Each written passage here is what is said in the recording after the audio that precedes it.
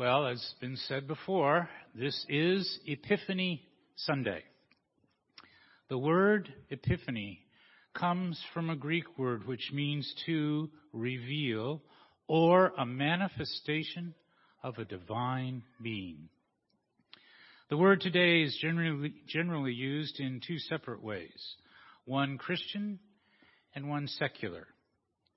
As used in Christianity, Epiphany usually is defined by an event. The day that the wise men followed the star to the place where Jesus was born.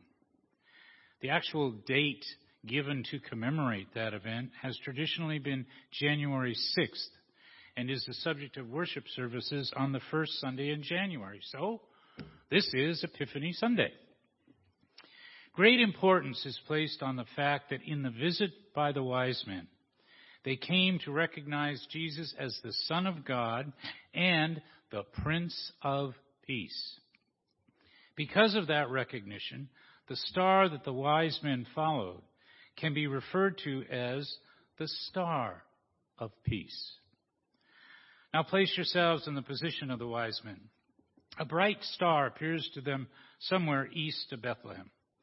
They are compelled to follow that star because it signified the birth of the King of the Jews. Eventually, it led them to a specific location, a stable in Bethlehem. They were excited and could hardly contain their joy.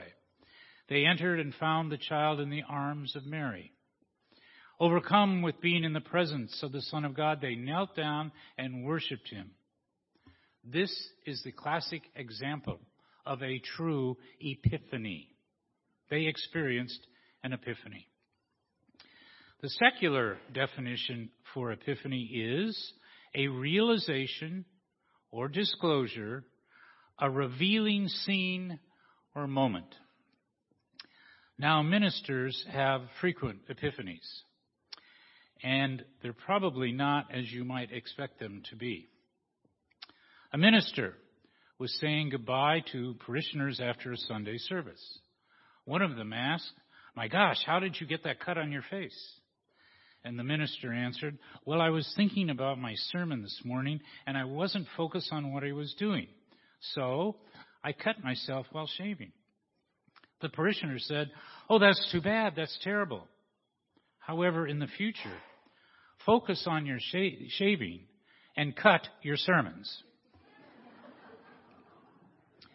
Another example is on a very hot summer day in a church without any air conditioning, kind of like ours. A minister went on and on and on in her sermon. At last she paused and asked, "What more can I say?" And immediately at the back of the church a voice offered earnestly, "Say Amen." What I would like to focus on today is the peace star that led the wise men to Jesus and their amazing epiphany. That star is still there, you know. It can lead all of us to peace, even to the Prince of Peace. All we have to do is choose to follow it. However, the light of peace and the peace star has been flickering for quite a while. Its light is like that of a light bulb that is about to burn out. It flickers rapidly and then begins to dim. The reason the peace star is flickering is pretty obvious. There's not a whole lot of peace in our world.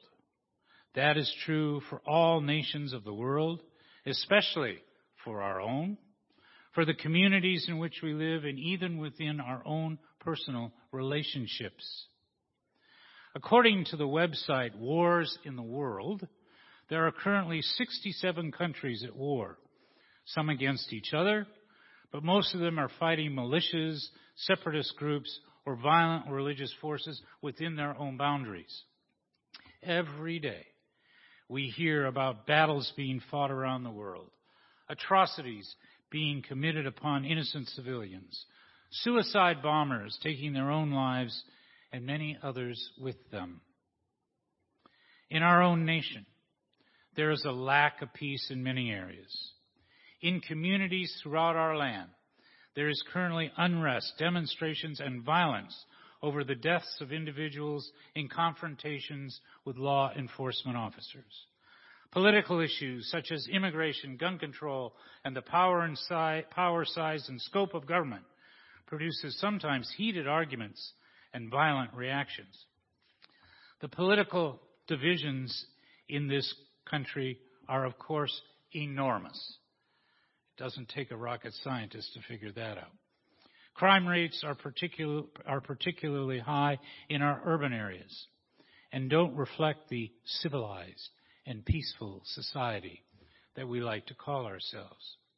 In our personal relationships, there is frequently a lack of peace, including among our family members, our friends, and acquaintances.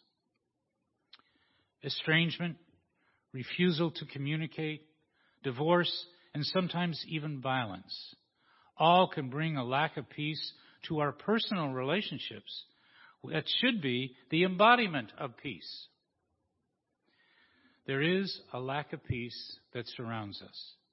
The question becomes, what can we as a congregation do right here and right now to address that lack of peace? What can we do to have the peace star regain the brightness that radiated so strongly from it almost 2,000 years ago to illuminate the Epiphany of the wise men? I believe that this congregation can be a model of how we bring peace into a situation that can be a setting for lack of peace. You see, in this congregation, just as in any other group, our nation, the world, we do have disagreements. We do have differences of opinion. We do even approach God in separate ways. In other settings, these issues create dissension, hostility, and anger. But here, we are reminded of the words of Jesus at Matthew 5:9. Blessed are the peacemakers, for they shall be called children of God. Jesus is calling us to bring the bright light of peace and the peace star to all of the interpersonal relationships in which we exist. If we do that here at Neighborhood Church, and we're already a long way down that road, then we will be a model that will draw people to us and want to participate with us. At the very least, it will encourage people to use our model of peace within their own situations. So, how do we do that? I would like to suggest 3 steps that we can take to make it happen. First, real communication needs to be constantly present among us. A few weeks ago, I talked about communication with God. Today, I'm going to talk about communication with each other. The dictionary definition of communication is the act or process of using words, sounds, or signs to express or exchange information, or to express your ideas, thoughts, and feelings to someone else. The key word in that definition is exchange. To have peace-building communication, we need to exchange ideas, thoughts, and feelings with each other. The Bible tells us to do what the dictionary suggests we do.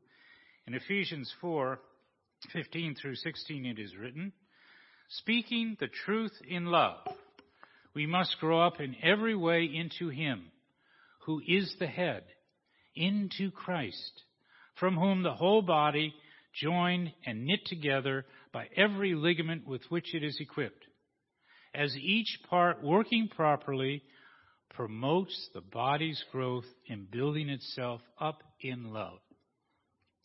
Once again, among the key words here are knit together.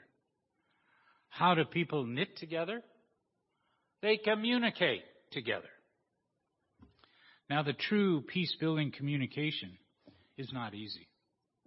This process involves the next 2 steps on how to bring the brightness of the peace star to shine. The second step is to listen. Listen. Here again, the Bible gives us instruction on listening. From James 1:19. Learn, let every person be quick to hear and slow to speak. The Old Testament book of Proverbs, chapter 18, has a lot of very direct instructions on listening. At 18:13 it is written, if one gives answer before hearing, it is folly and shame. At 18:2, a fool takes no pleasure in understanding, but only in expressing personal opinion. And finally, at 18:21, even fools are thought to be wise if they keep silent and discerning, and if they hold their tongues. Is there a lot of listening going on in our society today, especially as it is defined by the Bible? Yes, truly listening to someone can be difficult. How many of us, while hearing someone speak to us, are not listening at all, but instead formulating our response that we want to get out as soon as possible, even if we interrupt the person who is speaking? How many of us look the person right in the eye while they are speaking to us? How many of us, through our body language, show we are truly interested in what is being said to us? Look, we all know those basic listening techniques, but we sometimes forget they are necessary to have true peace-building communication between or among people with different views, opinions, and thoughts. Finally, the last part of peace-building communication is how we speak to one another. We all know that when we speak to another, we are always to speak truthfully, as difficult as that may be. As it is written in Zechariah 8:16, these are the things you shall do. Speak the truth to one another. Render in your gates judgments that are true and made for peace. Also at Ephesians 4:25 we hear, so then, putting away all falsehood, let all of us speak the truth to our neighbors, for we are members of one another. The truth we are to speak is to be conveyed in a respectful, civil, and well-intentioned manner. I think the word speak needs to be defined. To speak to someone to build peace means to talk directly to them in their presence and look them straight in the eye while the communication is going on. To speak to someone to build peace does not mean sending a tweet or an email, and rarely a phone call. I recently attended a meeting in which occurred all that I'm speaking about. Some of you were there. It was an interfaith gathering entitled, Where Can We Find Common Ground About Gun Safety? At the table right next to mine was a gentleman who owned, I believe, over 20 guns. Sounded like a big number to me.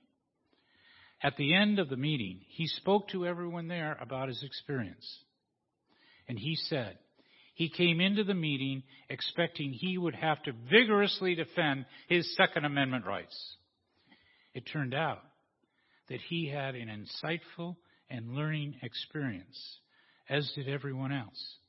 And it was all done in the spirit of cooperation and friendliness and in peace.